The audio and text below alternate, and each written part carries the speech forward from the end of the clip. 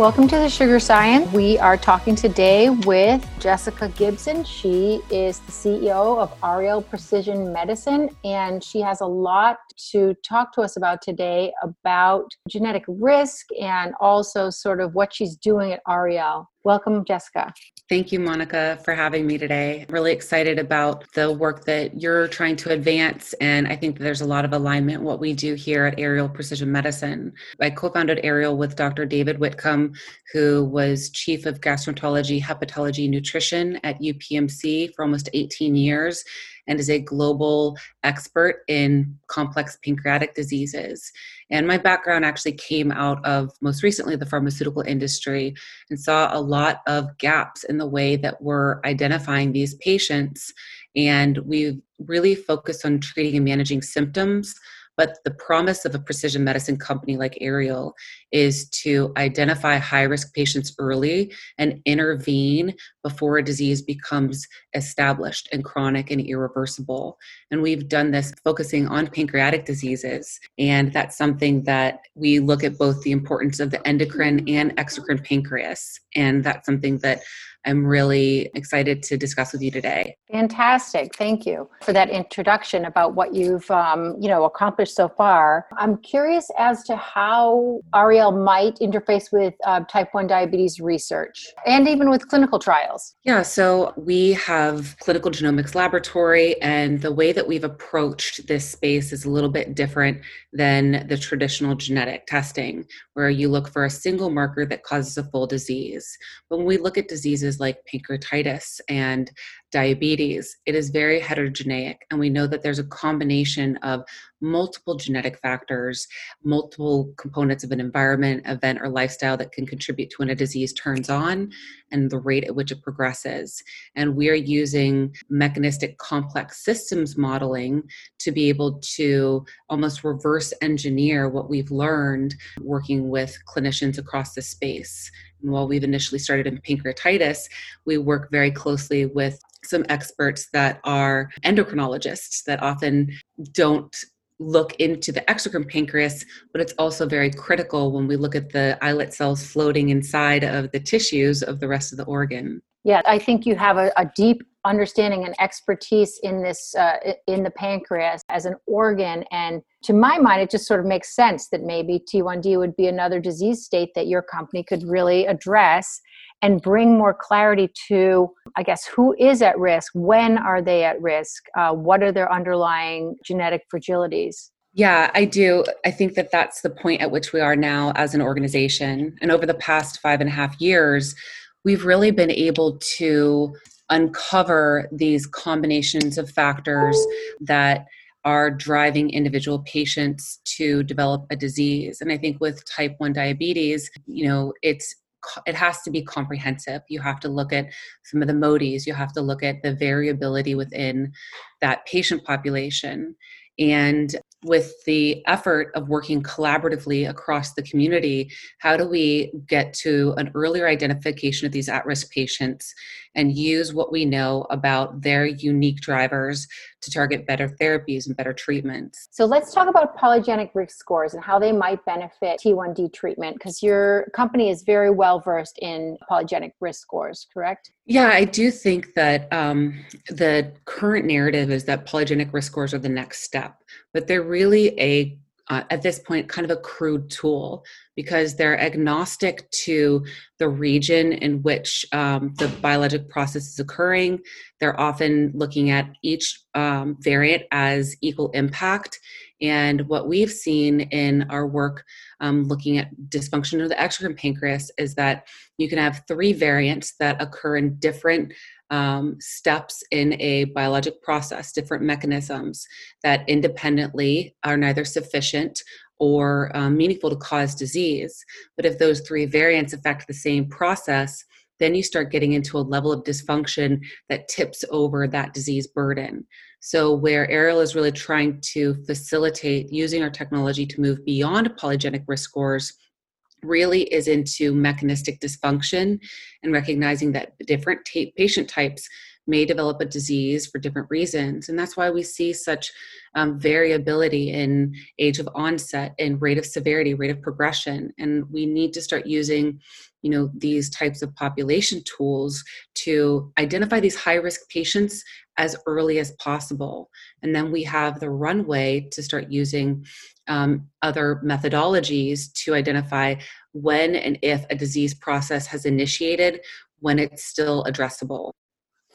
Yeah, agreed. And even now, they've, with the advent of teplizumab and its treatment for early onset type 1 diabetes, prolonging the time till full-blown diabetes, type 1 diabetes. Wouldn't it be nice to be able to discern who's on the way to, 2 antibodies, or even on the way to 1 antibody, like an early way to do this? Do you have any sort of like hypotheses or just, not even a hypothesis, just sort of like an idea of how you might build something like that? Yeah, we actually, when you think of population screening, we start this as early as newborns when they do a heel stick looking for things like cystic fibrosis. And we've recently worked to contribute some kind of customized data from our platform to a population screening tool developed by Thermo Fisher. It's the base precision medicine population array that was used in the UK Biobank. It has custom content from global experts looking across many diseases from the world. And something like this could be essentially a one-time screening tool to identify pan disease, what an individual human may be at highest risk for, and what they're not at risk, where they're at a lower risk for. And that gives you the lead time to start being more cognizant of things like, risk for type 1 diabetes. And that gives you the runway, that time back that really currently isn't available in our healthcare system today. Yeah, it's a real personalized medicine approach. And I guess, today we saw the JDRF's rollout today of the full population genetic testing, where they're offering the testing for autoantibodies to just anyone for $55. You can send in your finger prick sample, your blood sample, and be tested for autoantibodies, with their premise is that a lot of people are out there sort of carrying these autoantibodies and have the potential to progress. But you're kind of saying, let's pull back the time clock even earlier. Let's look at what the genetic risk factors might be, and I think that would be fantastic just to know, look, okay, my kid may have this risk factor, and maybe I could work more closely with physicians, endocrinologists to mitigate risks. Once those are identified, I guess environmental risk maybe, but maybe just even sort of like be first in line to get, the teplizumab. I don't know. I mean, it's something, that also could be studied in the laboratories. Scientists could, once people are identified, they could have a closer way of tracking them clinically. So I do think what you're talking about offers just a more granularity, right, to understanding the patient from a very early time point. And of course, in type 1 diabetes, the timeline is almost everything, because the progression is so different. Yeah, I think that what we've developed within our platform is really useful for researchers to get a better understanding about the patient types that are similar and the patient types that are different.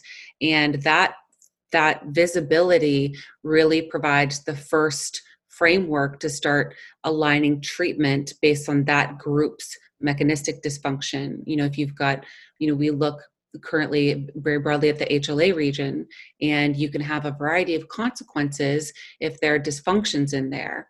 But I do think that a more comprehensive, broader picture has to be brought in. That is one piece of a much larger puzzle, where you need to look at the convergence of multiple factors in a single human.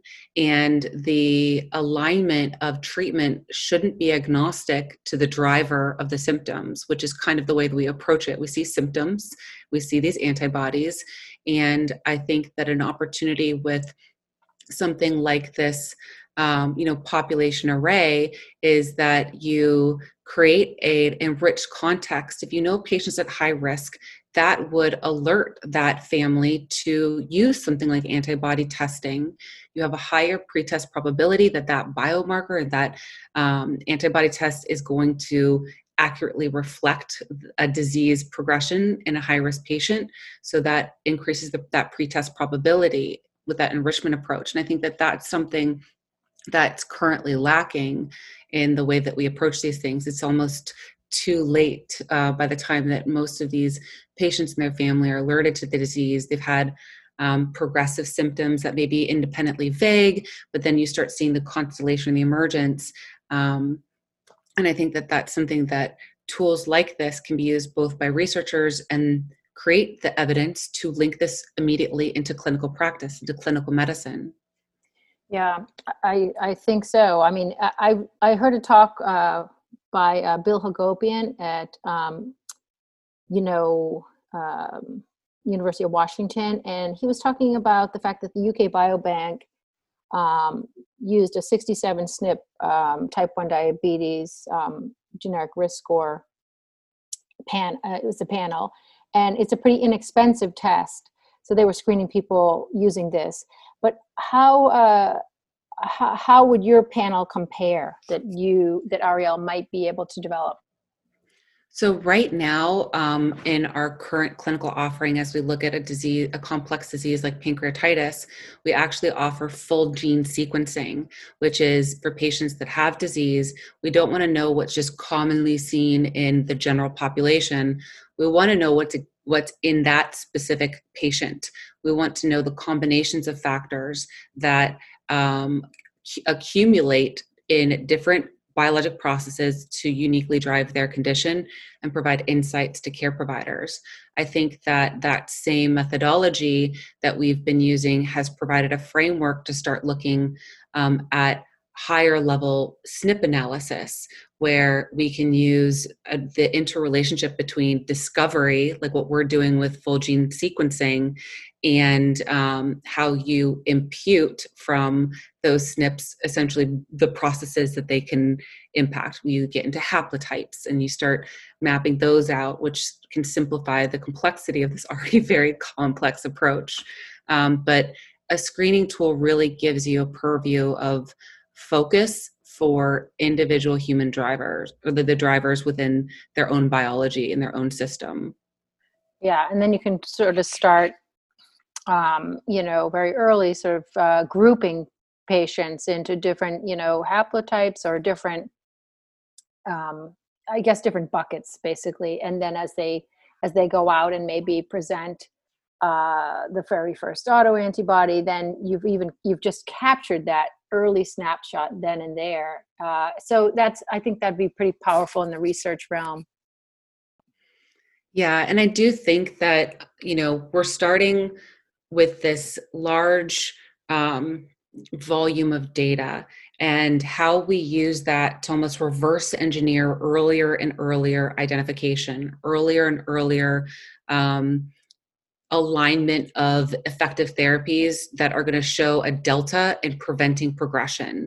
And I think as we look at complex diseases, the failure rate for some treatments has really been frustrating, because often it's, we know that there's this heterogeneity, but it's been treated almost as a single disease, and therapy may work in some patients and not others. And what Ariel has developed is the ability to provide more focus on which mechanism of action of a treatment may be appropriate in one patient and may not have efficacy in another. So with that enrichment approach, we've really created the runway to start a more sophisticated approach to aligning interventions relative to that patient versus general to the population. Yeah. I really appreciate this whole personalized approach, and it's a lot of work to get that all this assembled and ready for addressing disease states. So I wonder, if a researcher is listening to this and is sort of interested to talk to you about some kind of clinical program or some kind of research program, are you open to that conversation, or what are you thinking? Absolutely. So you can check us out at aerialmedicine.com. We are in the process of actually opening up research services using this 800,000 SNP Thermo Fisher population array. It does have custom SARS-CoV content on it, but what it also has is information that we know is important to complex pancreatic disease. Ariel, we actually put on information that we have unique insights to from our network of medical advisors and global researchers and experts to really start shortening the gap in which these research insights can start having a meaningful impact on patients with diseases. So check us out at aerialmedicine.com. If there's interest in utilizing either our the screening tools, the targeted sequencing, we are open to that. But depending on what the question of the researcher is, we have a lot of flexibility in the type of data that we could digest. If there's existing whole genome sequencing data, we can provide some meaningful insights around that. So we are really open to collaborating with researchers to really start making meaningful progress in this field. This sounds so exciting, Jessica. Thank you so much for joining us today. And I'm sure you're going to have some people reaching out to learn more about what it is you're doing and possibly partnering. And I wish you all the best. Thank you again. Thank you so much, Monica.